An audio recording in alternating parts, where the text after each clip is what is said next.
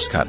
Radio थाहा संचार 99.4 megahertz Kathmandu, थाहासंचार.com र थाहा संचार नेटवर्कका विभिन्न पार्टनर स्टेशन मार्फत हामीलाई सुनिरहनुभएका प्रिय श्रोताहरूलाई सुन्नेलाई सुनको मालाको नयाँ अंकमा हार्दिक स्वागत छ। तपाई यो कार्यक्रम प्रत्येक बिहीबार बेलुकी सभा 9 बजे र यसको पुनर्प्रसारण शुक्रबार बिहान सभा 8 बजे सुन्न सक्नुहुन्छ। कार्यक्रममा हामीले ध च गोतामेले लेख्नुभएको सुप्रसिद्ध उपन्यास घामका पाइलाहरू सुनाइरहेका छौं। यो उपन्यासलाई त्यतिखेरको वीरगंज आसपासको पृष्ठभूमिलाई आधार बनाएर लेखिएको छ, जतिखेर अमलेखगंजसम्म रेल चल्दथ्यो। किशोर पवन यो उपन्यासको मूल पात्र हो। आफ्नो हजुरबुबासँग पवनको निकटता, बुबा पिताम्बरसँग उसको दूरी र आमासँगको घनिष्ठता, यिनै कुराहरूको वरिपरि उपन्यास घुमेको छ र मानवीय सम्बन्धका ससाना आयामहरूमा खेल्दै उपन्यासकार गोतामेले यो सुन्दर उपन्यास तयार पार्नु भएको छ। उपन्यास घामका पाइलाहरूले 2035 सालमा मदन र साझा दुवै पुरस्कार पाएको थियो। हामी आशा गर्छौं यो उपन्यास तपाईलाई मन पर्नेछ। प्रस्तुत छ उपन्यास घामका पाइलाहरूको दोस्रो अंक।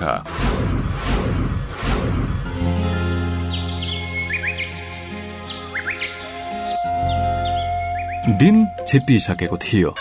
मिलको घण्टामा 3 ठोक्यो। पवनले बिस्तारै द्वारिकाको कोठामा चिहायो। द्वारिका खद्दरको आदि पाखुरा भएको गंजी लाएकाले पसिनाले नेत्रुक्क भएका थिए। साना साना 4 इन्चीका तिल चामले कपाल र गोरो फराकिलो निधारदेखि चिउँडोसम्म पसिनाका असंख्य फोका मुखभरि जलजलाउँदो माई निस्केको जस्तै थियो। आज बेलुकी काम पनि केही थिएन। चिठी चपेटा जति आउनु थियो बिहानै आइसकेका थिए। तसर्थ आज चटारो थिएन। त्यसैले फुर्सद साथ द्वारिकाजी कुम्भकर्ण जस्तै सुतेका छन्। बडो तीव्र स्वरले द्वारिका घोरिरहेका छन्। आफ्नो घोराईबारे चर्चा हुँदा उनी भन्दछन्, घनघोर जंगलमा म सुते भने 2 माइलको गिर्दामा कुनै जनावर आउने साहस गर्न सक्दैन। त्यही माथि होटलको पण्डित र द्वारिका सुते भने सिंगे धर्मशाला उचाल्दिन्छन्। संयोगले आज पण्डित सुतेको छैन। बेलुकीको छाकको लागि पण्डित आलु काटिरहेको छ। पोस्टम्यान रामप्यारे सुर्ती बनाइरहेको छ। रामप्यारे छालाको लोता भएको एउटा ठूलो ब्याग काँधमा बोकेर दिनमा 2 पटक शहर डुल्छ। बेलुकाको चिठी पत्र बिहान र बिहान आएको डाक बेलुकी घर घर डुलेर पुर्याउँदछ। जस्तो मौसम र याममा पनि उसको शहर डुल्ने काममा कहिले अन्तर आएन। रामप्यारे जुङ्गा मुसार्दै बडो गर्वसाथ भन्छ, कोही मर्दले जन्माएको छ भने भन्दियोस् कहिले बासी डाक हात पर्यो भनेर। हो, अब डाक खानामै बाबुहरूबाट गफलत भयो भने त मेरो के लाग्छ। डाक खाना के हो? एउटा सानो एक्सचेन्ज हुलाक्न हो। सानो पक्की घर उहिले कुनजुनीमा बनेको थियो। चुन नपोतेकोले कालो ध्वाँसो भएको देखिन्छ। शहरका साउ महाजनहरू पोस्टमास्टर बाजेलाई भन्छन्, शहरको एउटा हुलाक घरको यस्तो अवस्था देख्दा हामीलाई लाज मर्नु भइसक्यो। हामी भत्के बिग्रेको मर्मत गरिदिन्छौं र चुन पोतेर सफा तुल्याउँछौं। अब सरकारी घर त तपाईहरूसित चुन कसरी पोत्न लाऊ? अब म आफू पनि केही गर्न सक्दिन। फेरि निकासै आउँदैन माथिबाट। हरेक पल्ट हुलाक मास्टरको यही उत्तर हुने गर्दथ्यो।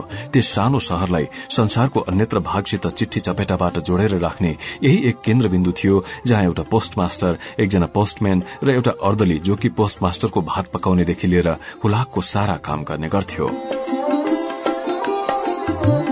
राम प्यारे र धर्मशालाको पण्डितमा बडो हेलमेल थियो। दुवै भिन्न भिन्दै प्रकृतिका भए तापनि एउटा धूर्त बुवासो र स्वार्थी, अर्को कर्तव्यनिष्ठ र दयालु। तर कुन्नी के तत्वले हो दुवैलाई गाँसी राखेको थियो। दिनमा 1-2 पटक दुवैको भेट हुन्थ्यो। ती सुर्ती खान्थे र गुनगुन कुरा गरी घण्टौं बिताउँथे। रामप्यारे आउनासाथ पण्डित कागती र दहीको शरबत बनाएर खुवाउँथ्यो। चिठी पत्र बाँडेर थाकेर आएको रामप्यारे आफ्नो ब्याग बिसाएर दरीमा लम्पसार भएर पल्टिन्थ्यो। के छ ल सुन आजको हालचाल। पण्डित बिस्तारै कोट्याउँथ्यो। घर घर डुलेर रामप्यारे सबैको खै खबर थाहा पाएर आएको हुन्थ्यो। कसै कसैले त आएको चिठी समेत उसैलाई पढेर सुनाउन भन्थे। कसका छोराले अब उपरान्त 1 फुट्या कौडी नपाउने धम्की दियो। कसकी बुहारी माइतबाट आउँदै नआउने अड्डी लिएर बसेकी छे। को कलकत्तामा बेखर्ची भएर होटलको प्लेट माझेर बसेको छ। रामप्यारेसित कसैको कुरा लुकेको छैन। लाग्दछ अर्काको चियो चर्चो गर्न पल्केको पण्डित यही सब दुहेर रस लिँदो हो। गजब भयो राजा, गजबै भयो। सुखदेवका रामप्यारे पसिना पुछेर ब्याग राख्छ। सुखदेव? कुन चाहिँ सुखदेव? दक्षिण टोलको? पण्डित आफ्नो जिज्ञासा रामप्यारेतिर फ्याँक्छ।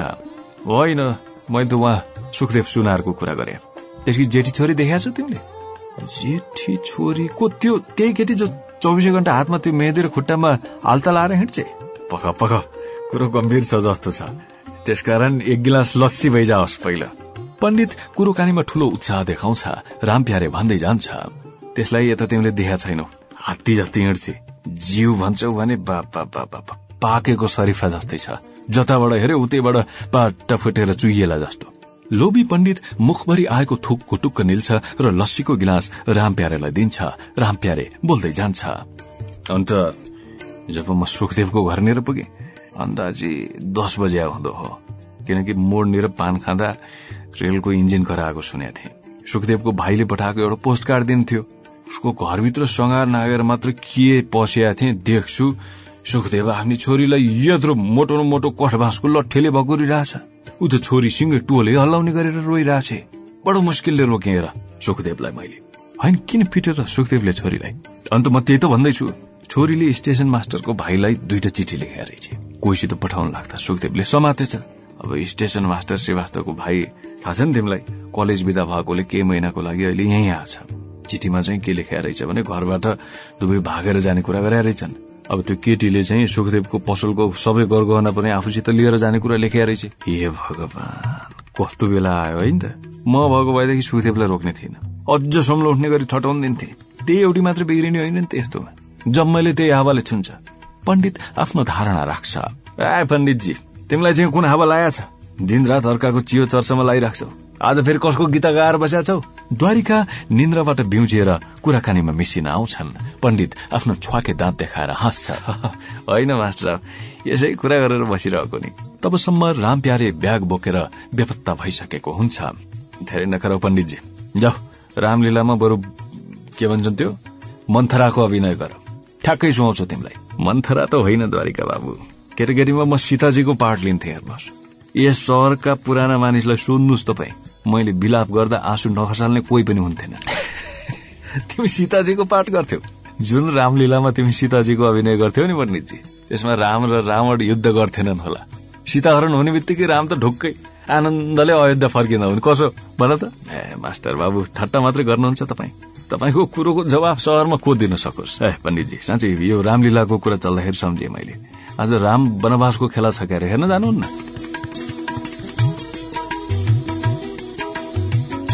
शहरको साँझ साह्रै उदास र नरमाइलो हुन्थ्यो। नजिकका गाउँ गाउँबाट अन्नपात बेचेर लुगाफाटो नुन तेल खरिद गर्न आएका मानिस घाम ढल्किन साथ घरतिर लाग्दथे। अत घाम अस्ताउँदा नअस्ताउँदै मुख्य सड़कका ठूला भनाउँदा कपड़ा र किरानाका पसलहरू बन्द हुन्थे। दिनमा शहरभित्र किनमेल गर्न आएको गाउँको ठूलो जनसंख्याले निकै हल्ली खल्ली र घुइँचो गराइराखेको हुन्थ्यो। अँध्यारोले छोप्दा नछोप्दै घर पुग्ने समय राखेर ती आफ्नो दूरी अनुसार क्रमशः शहर छोड्न थाल्थे। टाउकोमा टोकरी, हातमा मट्टीतेलको बोतल, घिच्रामा गम्छाको दुवैतिर नुन र चिनीको पोको धुन्ड्याएर ती शहरका विभिन्न निकासाबाट आफ्नो गन्तव्यतिर लाग्थे। यसरी 6 बज्दा नबज्दै शहर शून्य हुन पुग्थ्यो। सड़क रित्तो र बजार बुच्चो देखिन्थ्यो। तसर्थ शहरमा रामलीला आएको बेला सारा शहरवासीको केन्द्रबिन्दु नै रामलीला हुन्थ्यो। दैनिक उपभोगका वस्तु बिक्री हुने साना साना पसल समेत बेलैमा बन्द हुन्थे। साँझ पर्नासाथ खानपान सकेर एउटा बोराको टुक्रा बोकेर मानिस रामलीला हुने थलोमा पुग्दथे। धर्मशाला भन्दा दक्षिण र पोखरी भन्दा पूर्व एउटा सानो चौर छ। ज्यादा जसो त्यही स्थानमा रामलीलाको आयोजना हुन्छ। 7 बज्दा नबज्दै मानिसहरू त्यहाँ ओरिन थाल्दछन्। राम जानकीको अनुहार नजिकबाट हेर्नको लागि अगाडि बस्न उछिना उछिन हुन्छ। त्यसको लागि अघिबाटै आफ्ना टाटका टुक्रा लगेर ओछ्याइसकिएका हुन्छन्। 4-5 वटा फल्याकका खाट जोडेर स्टेज बनाइएको हुन्छ। कुनै श्रद्धालु कपड़ा पसले कहाँबाट पछि फर्काइने गरी कोरा कपड़ाको थान ल्याएर स्टेजको विङ बनाइएको हुन्छ। घाम पानीले गर्दा रंग उडिसकेको एउटा स्थायी पर्दा जसमा राम, सीता र सुनको मृगको चित्र हुन्थ्यो बाँसमा झुण्ड्याइएको हुन्छ। यही एक पर्दालाई पृष्ठभाग बनाएर रामायणको बालकाण्डदेखि उत्तरकाण्डसम्म लीलामा चरितार्थ गरिन्छ। ग्रीन रूम र नेपथ्य यही पर्दा पछाडि हुन्छ, जहाँ हस्याङ पस्याङ गर्दै हनुमान आफ्नो पुच्छर घाँसिरहेको हुन्छ, रावण आफ्नो दस्ताउके मकुण्डो नपाएर च्याठिरहेको हुन्छ, राम ऐना हेरेर मुखभरि मुर्दाशंख पोतिरहेको हुन्छ र सीताजी पेटीकोट मात्र लाएर अलिक टाढा मोहिनी बीड़ी खाइरहेकी हुन्छन्। यतिकैमा रामलीला म्यानेजर भित्र पस्छ। कालो भुँडीवाल जुङ्गे म्यानेजर भित्र पस्न साथ गर्जिन थाल्छ। हेर सालेहरू, अहिलेसम्म तयार भएको छैन। कति भनिसके मैले, शो शुरू हुनुभन्दा आधा घण्टा 15 मिनट पहिले मेकअप गरेर तयार भऊ, कोही सुन्दैन। सुदो सहर मात्रै अन्त भएको भए एक ग्यास बत्ती पनि बाँकी रहने थिएन। पर्दामा मट्टितेल छर्केर आगो लगाइदिन्थे। यहाँ ऊ म्यानेजर मात्र होइन, मालिक, सबैको अन्नदाता, डाइरेक्टर र हर्ताकर्ता सबै हो। ल सुन, थानेदार पनि हेर्न आछन् आज। कम्पनीको नाक नकटाउनु त्यहाँ अगाडि गएर। हेर्न यो दशरथ चुतको सन्तान कैको 8-10 कम्पनीमा काम गरिसक्यो, कहिले संवाद गन्थ हुँदैन यसलाई। दशरथ मुन्टो गाडेर उभिएको छ। अनि त्यो कहाँ मर्यो फेरि? रावण खै, जब जब सिरियस बेला आउँछ मुकुण्डो खसाल्छ टाउकोबाट। सारा मान्छे हाँस्छन्, लाजै मर्नु। आज नि खसाल्न जुत्ता लिएर होइन भने त्यहाँ के गरौँ त हजुर? म कतिचोटि भनिसकेँ हाल्मुनियमको हल्का खालको मुकुण्डो मगाइदिनुहोस् भनेर। यो कागजको साह्रै अप्ठ्यारो छ लाउनु पनि, अडिँदैन टाउकोमा। रावण गुनासो गर्छ। अब त्यति बाँकी छ तेरो लागि, अब कलकत्ता दौडौं अहिले मान्छे। म सुन हेर, यो दशरथ स्टेजमा बाबेलामा तेरो के काम हुन्छ त्यहाँ? त पर्दा पछाडिबाट उसलाई प्रोम्प्टिङ गर्नु। राम पनि देखिया छैन, कहाँ गयो त्यो? कतिचोटि भनिसकेँ मैले, सीताको चिउँडो समातेर उचाल्नु, कानमा हात हालेर आफूतिर तान्नु। साला त्यो जिन्दगीभर नपुंसक रहनेछ। सीतासित टाँसेर बस्न लाज लाग्छ त्यसलाई। साँच्चीको केटी भए भए त स्टेजमै मूर्छा पर्थ्यो होला त्यो। अनि सीताजी आज के पेटीकोटमै वनवास जाने मन छ? होइन, किन तिमीहरू मेरो मगज खान्छौ भन त? किन चाँडो तयार हुँदैनौ? पब्लिक वहाँ 1 घण्टादेखि कुरेर बसिरहेछन्, थाहा छ नि तिमीहरूलाई। अनि साँच्चै बिर्सिरहेको मैले, त्यो हार्विन मास्टर कहाँ गयो? उसलाई भनिदिनु आज सीताहरण हुनासाथ मेलाबा देवीको त्यो के अरे सवारी मेरो रेलैमा भन्ने धुनमा बिलापको संगीत बजाओस्। यति भनेर म्यानेजर स्टेजमा जान्छ र दर्शकहरूलाई सम्बोधन गर्न थाल्छ। नमस्कार, नन्दकुमार रामलीला एन्ड ट्रेटिकल कम्पनीका तर्फबाट म तपाईहरूको स्वागत गर्दछु। तपाईहरूको शहरको टाढा टाढासम्म ख्याति सुनेर हामी आफ्नो कला प्रदर्शनको लागि यहाँ आइपुगेका छौं। अब 5 मिनटमा रामलीला प्रारम्भ हुँदैछ। हाम्रा सानातिना त्रुटिहरू भएमा क्षमा गरी शान्ति साथ हेरिदिनु होला। बोले सियापति रामचंद्र की, सियापति रामचंद्र की। आए राम सिया ब्याहने जनक के द्वार, आए राम सिया ब्याहने जनक के द्वार, जनक के द्वार आए जनक के द्वार। केही बेरपछि विङतिरबाट राम सीता आएर स्टेजमा उभिए। म्यानेजरले हार्विनको धुनमा तिनको आरती गर्यो र कपुर बालेको बीटवाला काँसको कोपरे थाल दर्शकका बीचमा घुमाउन पठाइदियो। आरती घुमाउने मान्छे म्यानेजरको पत्यार पर्ने मानिस हुन्छ। जथाभावी मानिसलाई यो काम दियो भने पैसा सबै गोजीमा, रित्तो थाल स्टेजमा फर्किन्छ। आरती एक तवरबाट रामलीलाको लागि अप्रत्यक्ष कर हो। पैसा नतिरी रामलीला हेर्यो भने धर्म कमाउन सकिन्न भन्ने धारणा नगरवासीहरूमा प्रचलित भएकोले ती घरबाट हिँड्दा कमसे कम 1 पैसा भए पनि डडालोमा घुसारेर हिँड्छन् र आरतीको थालमा आफ्नो सहदर्शकले सुन्ने गरी अलि माथिबाट ट्वाङराङ्ग खसाउँछन्। देश देश के राजा आए बड़े बड़े अभिमानी लिए, धरती का साथ मेरे भूमि का भार, आए राम सिया ब्याहने जनक के द्वार। रामलीलाको पनि आफ्नै किसिमको मध्यान्तर हुन्छ। लक्ष्मण शक्तिबाण लागेर स्टेजमा लडिरहेका हुन्छन्। हनुमान सञ्जीवनी बुटी लिन जाने तर्खरमा घुँडो मारेर बसेको हुन्छ।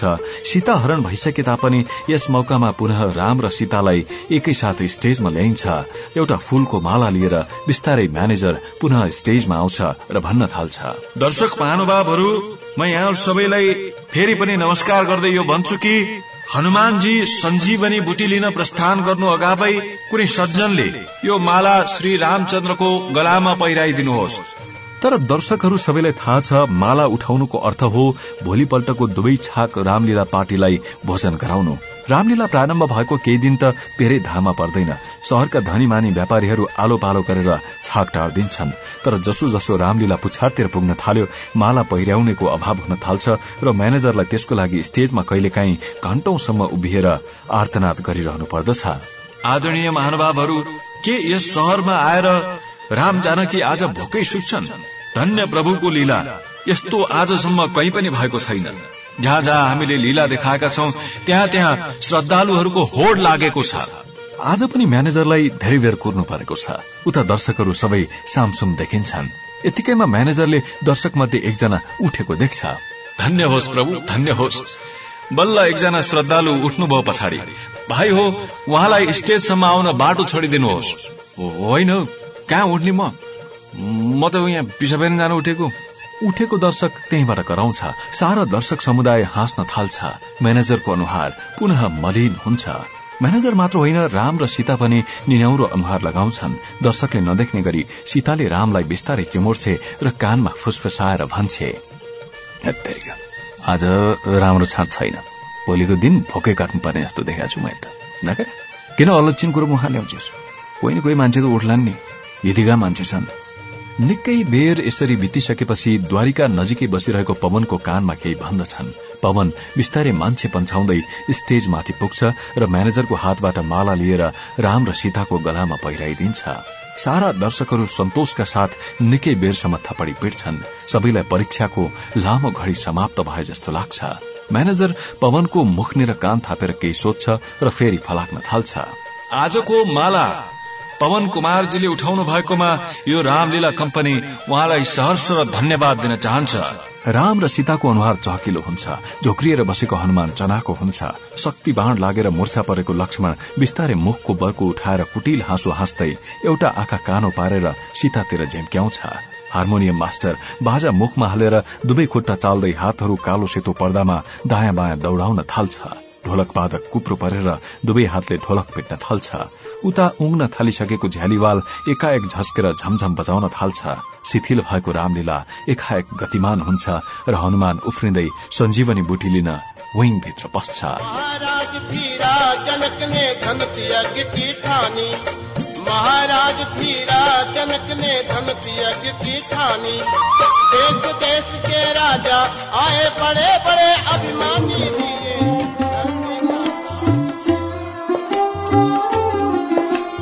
केटाकेटी अवस्थादेखि बाजेको सहचार्य र सहवास पाएर पवन हुर्किएको थियो। पितासित लहसिन सकेको थिएन। पिता टाढैबाट माया गर्नुहुन्थ्यो। तिनमा एउटा दूरी थियो, त्यसलाई मिचेर न पवन पितातिर जान सक्थ्यो न पिता पवनका नजिक आउन सक्थे। अहिले पनि पवन र उसका पिताको बीचको सीमारेखा हट्न सकेको छैन। दुवैका बीच एकाक्षरी कुराकानी बाहेक दोहोरो बोलचाल कहिल्यै हुन सकेन। पिताले पवनतिर हुर्याइएका वाक्यहरू ज्यादा जसो आदेशात्मक हुन्थे, जसको लागि उत्तर फर्काउने खाँचो न अनुशासनले गर्दा हुन्थ्यो न पवनको स्वभावले गर्दा। यस्तो घरायसी वातावरणमा पवनले बाजेसँग लुटपुटिनु स्वाभाविक मात्र होइन, दुनियाँदारी सिक्नको लागि आवश्यक पनि थियो। बाजेको लागि पनि पवन हातको लोटा जस्तै थियो। अवकाश प्राप्त बाजेको दिनचर्याका सानातिना टहल पूरा गर्न पवन निकै सिपालु भइसकेको थियो। हुक्काको पानी फेर्नु, तमाखु हाल्दिने, दारी बनाउन पानी ल्याउने, चस्मा पोस्दिने, खराउ धोइदिने इत्यादि काम पवन उफ्री उफ्री खेली खेली पूरा गरिदिन्थ्यो। गहिरो र निरन्तरको सहचार्यले गर्दा पवन बिस्तार बिस्तार बाजेको व्यक्तित्व ओढ्दै गइरहेको थियो। बाजेको बिहानदेखिको राति सुत्ने बेलासम्मको नित्य क्रिया घड़ीको समय जस्तै नियमित थियो। बिहान कुन बेला बाजे उठ्नुहुन्छ घरमा अरू मानिसहरूलाई थाहा थिएन। पूजाको घण्टले घरभरिको लागि अलार्मको काम गर्थ्यो।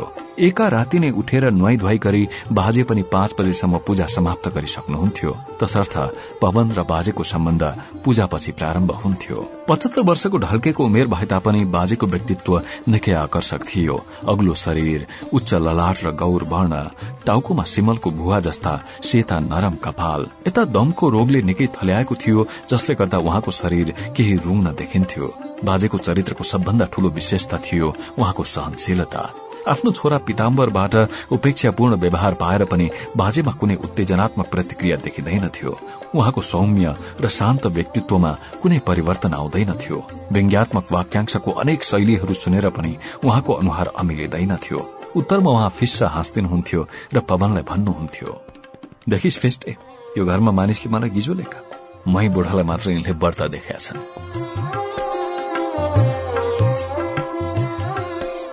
पवनको मनमा बाजेप्रति दया उर्लिएर आउँथ्यो, तर विवादपूर्ण आँखाले उहाँतिर हेर्ने बाहेक केही गर्ने क्षमता उसमा थिएन।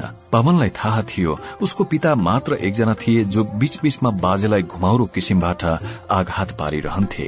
बाजे आफ्नो स्वभाव अनुसार पवनको पिताको लागि घरका मानिस भन्ने बहुवचन प्रयोग गर्नुहुन्थ्यो। बाबु र छोराको प्रत्यक्ष सामना होला भन्ने आशंकाले बाजेले त्यो युक्ति झिक्नु भएको थियो। पिताको स्वभाव लामखुट्टे जस्तो थियो, जो सुतेको मानिसमाथि ठाडै हमला नगरी कानको वरिपरि भुनभुनाई मात्र रहन्छ। दुवै बाबु छोरामा जुन एक किसिमको तन्केको सम्बन्ध थियो त्यसबारे पवनले केटाकेटी बेलादेखि नै राम्रैसित चाल पाइसकेको थियो। कहिलेकाहीँ पवन दुवैको सम्बन्ध मधुर तुल्याउने परिकल्पना गर्दथ्यो।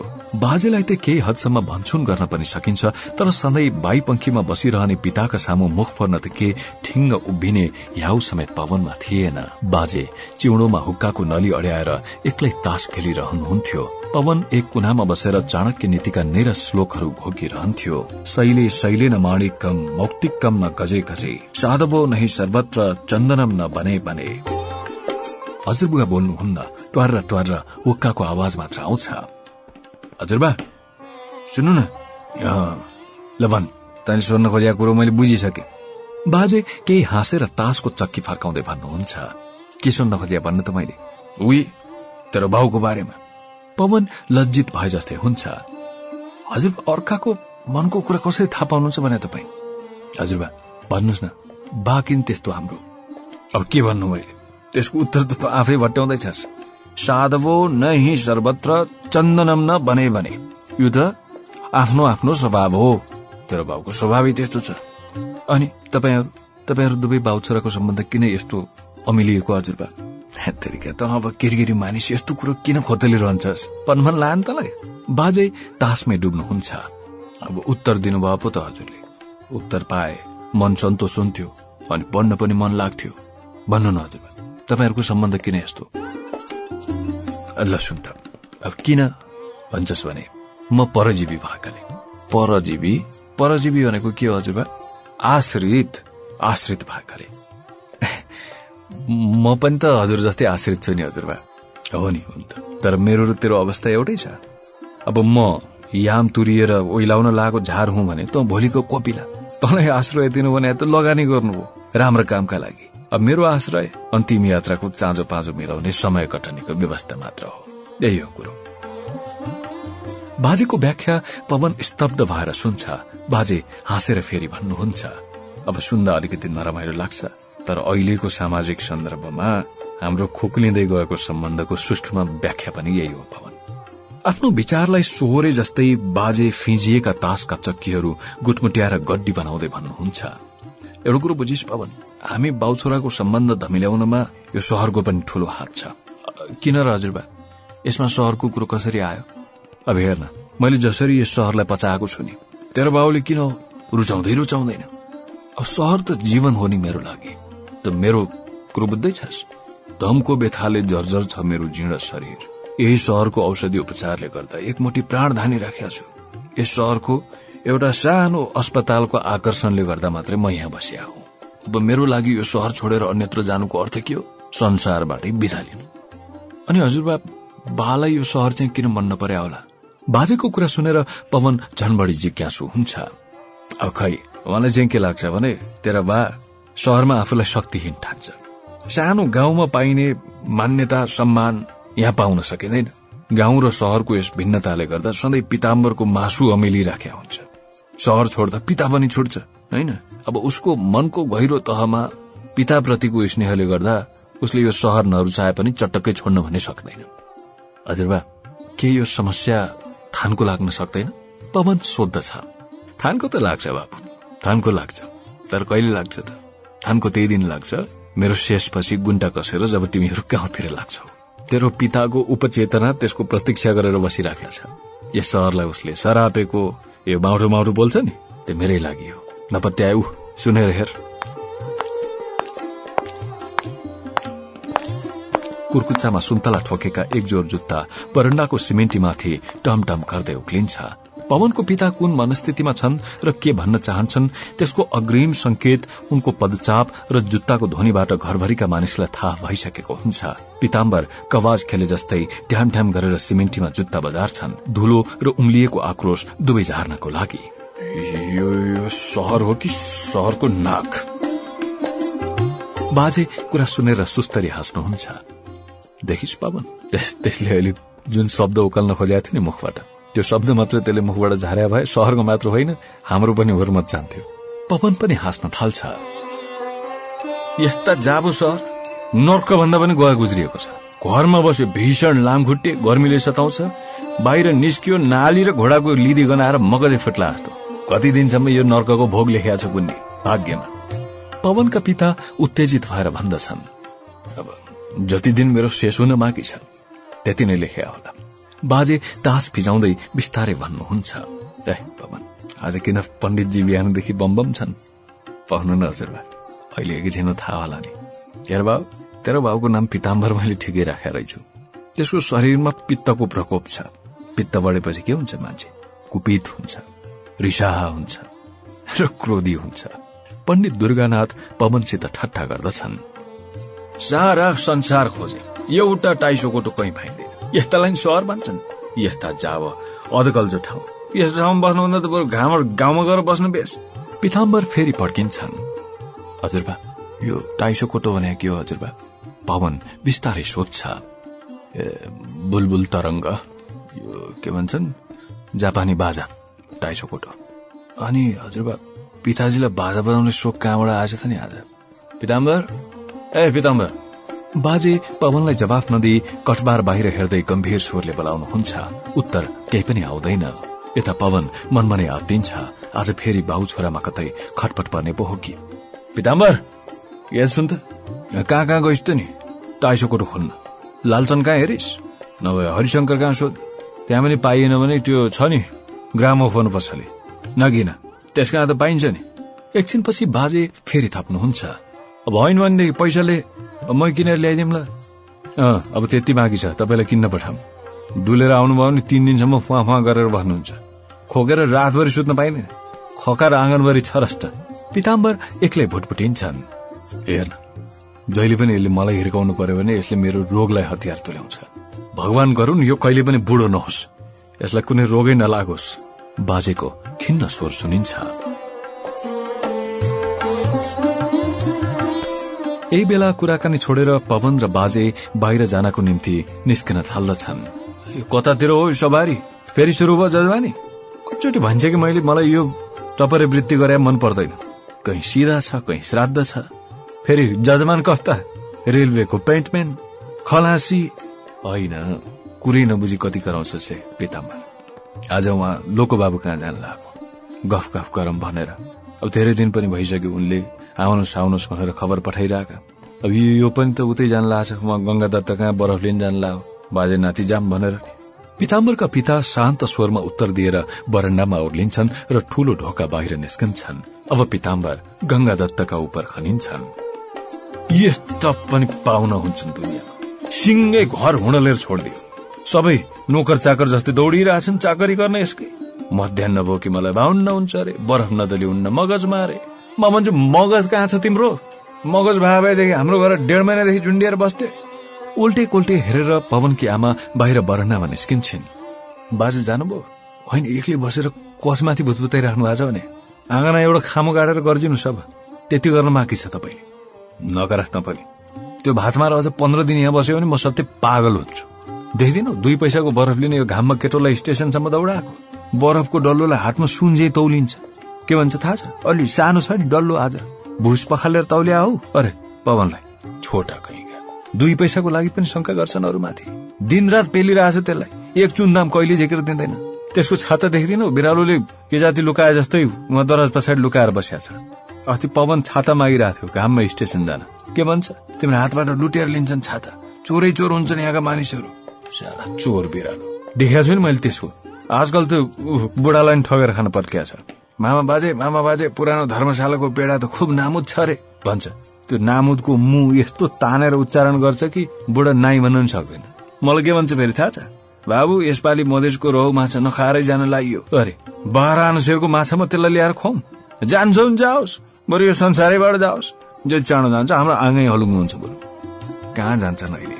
अस्ति बाजेसित उहाँ भारतको शहरतिर डुल्ने, बाइस्कोप हेर्न जाने भनेर कुरा गर्दै थिए।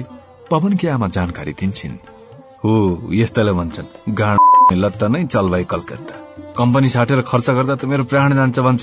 जाओस् न त प्राण, उतै भारतको शहरमा तेरो भाइ गयो नि त। भाइको कति कराइराख्नु भयो भने जति रिसाए उति पित्त बढ्छ, जति पित्त बढ्छ उति रिस बढ्छ अरे। नकराउ तिमी पनि धेरै। मैले कतिचोटि भनिसकेँ यो रेको कुरा मेरो अगाडि नगर। जे बा भन्नुहुन्छ त्यही कुरा टिपेर पण्डित नि हुन खोज्छ। देखिसकेँ मैले। अब म माथि खनिन थाल्नु भयो। बिहानदेखि कतिजनाको लेख्नु काटिसक्नु भएको छ तपाईँले। बल्ल आयो मेरो पालो। अरू जोसुकैले जे भन्नु छ भन्नुहोस्, हेर्नुहोस् पवनका बा, तर त्यो बुढा बाबुलाई गाली नगर्नुहोस्। मलाई बडो पीडा हुन्छ भित्रभित्रै। बिचरा त्यस्तो सोझा मान्छेलाई। स्वास्नीका कुरा सुनेर पिताम्बर केही लज्जित हुन्छन्। ठिकै भन्यो, हाम्रा बा साह्रै सोझा मान्छे हुन्। सोझा नभए यो बुढेसकालमा किन यति दुःख पाइरहेथे।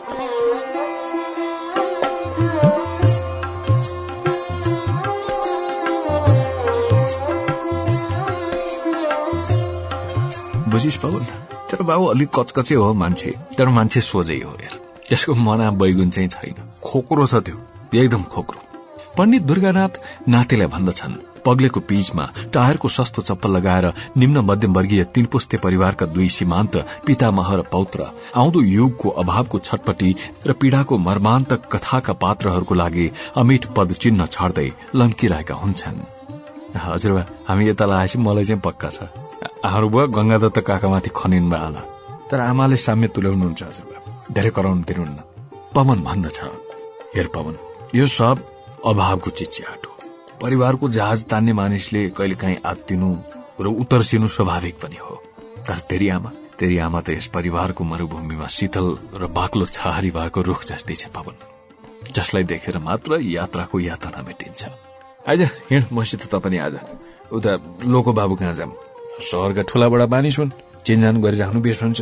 पवन हजुरबाको प्रस्ताव सुनेर केही अन्कनाउँछ, जाउँ र नजाउँको दोधारमा। गंगा दत्तलाई 2 घण्टापछि लैदिने हुन्छ बरफ। हिँड, बरफ नि औषधि हुन्छ कहीँ, शौख नै त्यसको।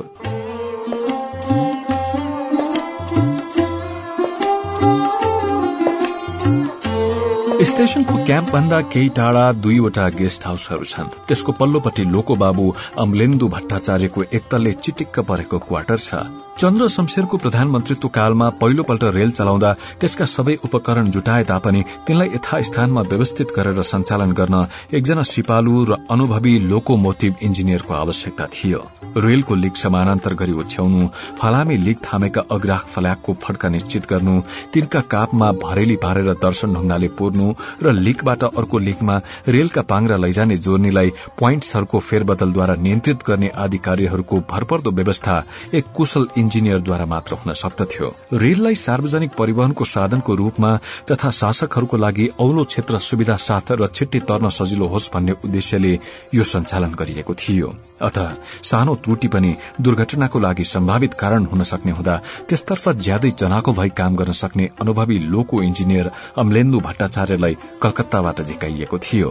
यिनै लोको बाबुको रेखरेखमा सिरानदेखि पुछारसम्म रेल निरापद रूपमा दकोर्न सक्ने व्यवस्था मिलाइयो। यिनकै प्रयासद्वारा स्टेशनको छेउमै एउटा सानो लोको वर्कशप स्थापना गरिएको थियो, जहाँ बिग्री भत्केका इन्जिन र रेलका पार्ट पूर्जा ढलान वा मर्मत गरिन्थ्यो र त्यसको लागि रेलको आवागमनमा व्यवधान खड़ा गरेर विदेशसम्म जाने आवश्यकता थिएन।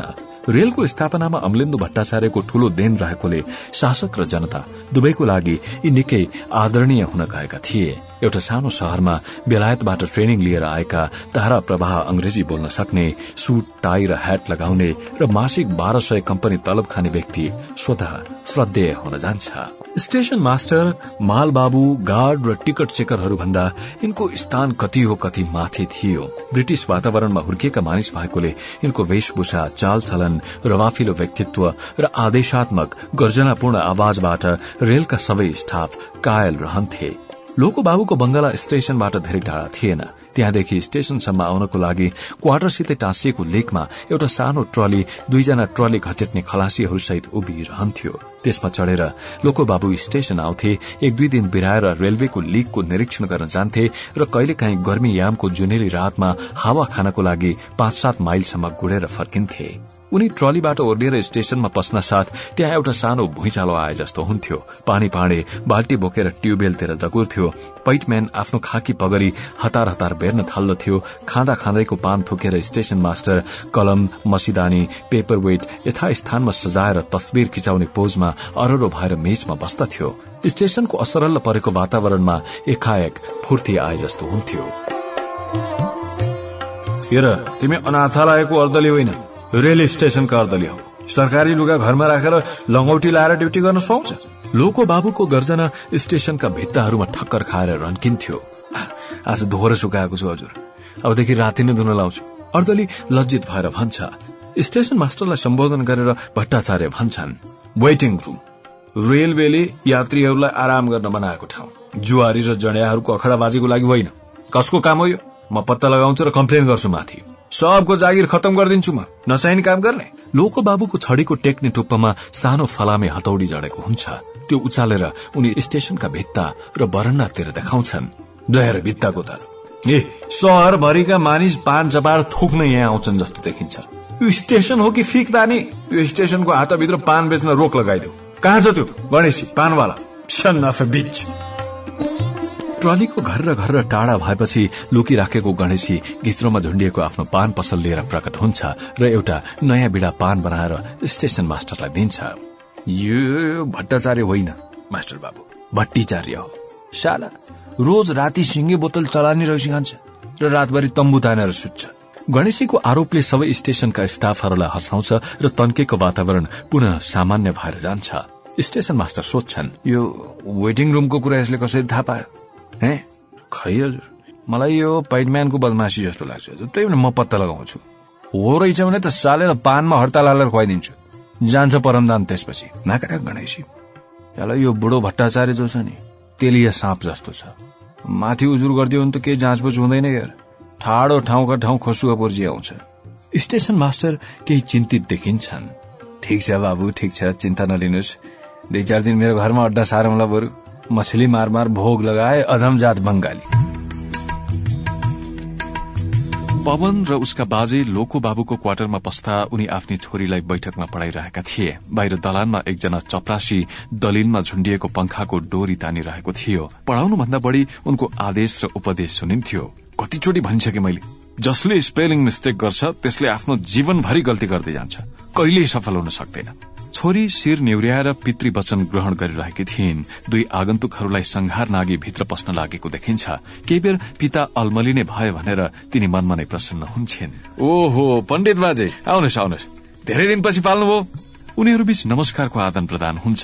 यो मेरो नाति पवन भन्दै बाजे परिचय गराउनुहुन्छ र पवन 2 हात जोडेर नमस्कार गर्छ। अनि के पढाउनु भएको छ त नातिलाई? अहिले यहीँको स्कूलमा पढिराखेका छ र घरमा चाहिँ म चाणक्य नीतिका श्लोकहरू गकाइराखेका छु। केही काम लाग्दैन हेर्नुहोस् ती पुराना श्लोकहरू। अब त विज्ञानको जमाना आयो। गणित सिकाउनुहोस्, अंग्रेजी पढाउनुहोस्, अर्थै नबुझी घोक्नमा केही लाभ म देख्दैन हेर्नुहोस्। हुन त लोकबाबुको कुरा ठिकै हो क्यारे, तर बाहुनको छोरो जिब्रोमा साँध ल्याउन र तिखार्नको लागि पनि यो प्रारम्भिक अवस्थामा संस्कृतको पाठ घोक्न ठिकै होला जस्तो लाग्छ मलाई चाहिँ। लोको बाबुको घरको सम्पन्नता देखेर पवन चकित भयो। बैठकमा भित्तादेखि भित्तासम्म टम्म पारेर ओछ्याइएको बाक्लो कार्पेट, तासको कपड़ाको गद्दी भएका सोफा सेटहरू, ऐनै ऐना भएका अनेक दराजहरूमा किसिम किसिमका मूर्ति, खेलौना र अनौठा सरसामानहरू। मट्टीतेलबाट चल्ने फ्रिजबाट एक गिलास ज्यादै चिसो कागतीको शरबत लिएर छोरी आउँदछे। जेठको भीषण गर्मीमा शीतल र स्वादिलो पेय पदार्थ खाएर पवन भट्टाचार्य परिवारको वैभवबाट झन बढ़ी प्रभावित हुन्छ। ऊ मनमा नै आफ्नो पारिवारिक विपन्नतासित तुलना गर्न थाल्छ।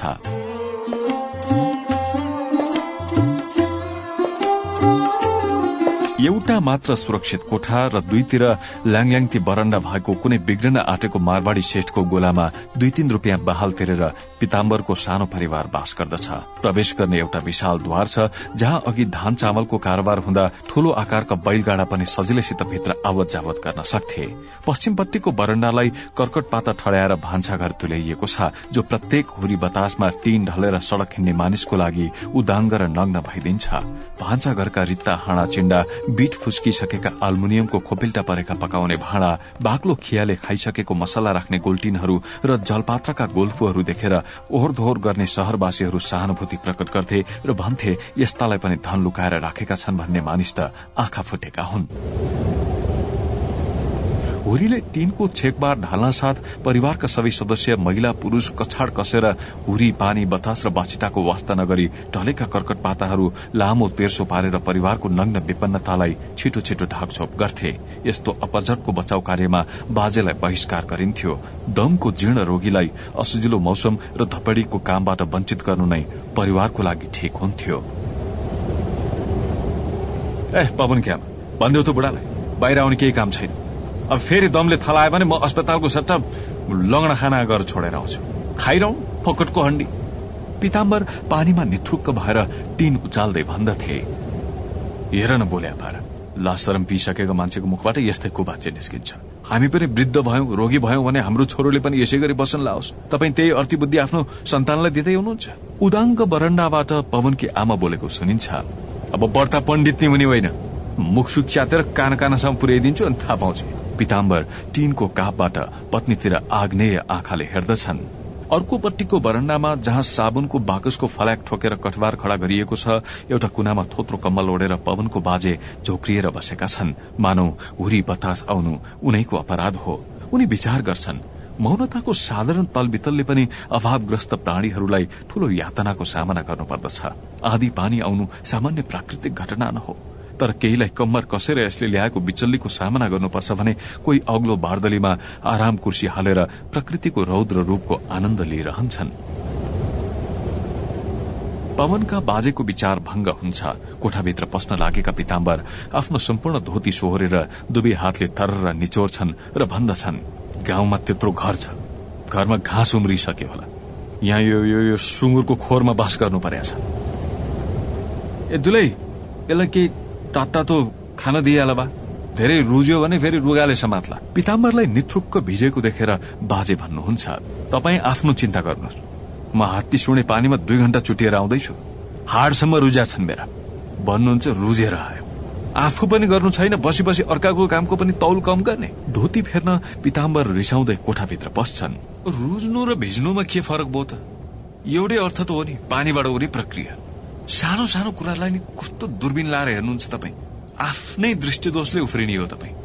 पवनकी आमाको मन्द स्वर कोठाभित्र सुनिन्छ, होला होला, तिमीलाई अम्बर कोष नै कण्ठाग्र होला, मलाई शब्द ज्ञान केही पनि छैन, तर कुट्नु, पिट्नु, लुच्नु, चिथर्नु यी सबमा फरक छैन भने अहिले भर्खर गरेर देखाइदिन्छु म।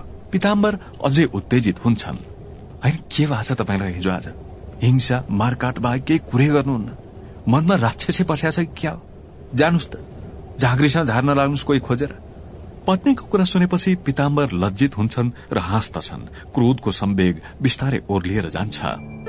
अब यो घरमा धामी पनि तिमी नै हो, झाँक्री पनि तिमी नै हो, अब झार्देऊ तिमी नै भूत।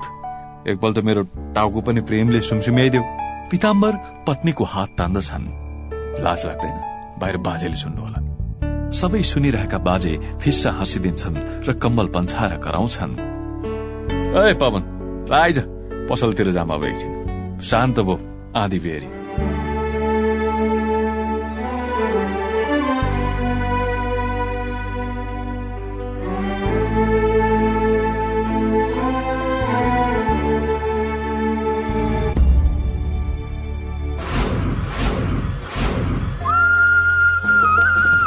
उपन्यास घामका पाइलाहरूको दोस्रो अंक यही सकिन्छ। हामी आशा गर्छौं यो उपन्यास तपाईलाई रोचक लाग्यो। पहिलो अंकको तुलनामा आज हामी पवनको जीवनको थप भित्र छिर्यौं। आउँदो अंकहरू सुन्दै गर्दा पवन तपाईलाई आफ्नै मान्छे जस्तै प्रिय लाग्न थाल्नेछ। हवस् त, आजको अंक यति नै। उपन्यास घामका पाइलाहरू र यस कार्यक्रमबारे यहाँको धारणा पठाउन चाहनुहुन्छ भने तपाईलाई हार्दिक स्वागत छ।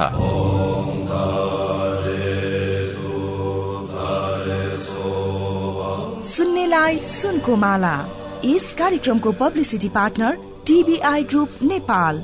सूत्रधार पवनराज पौडेल, लेखक धनुषचन्द्र गौतम। प्रतिक्रियाका लागि facebook.com/थाहासञ्चार वा थाहासञ्चार@gmail.com।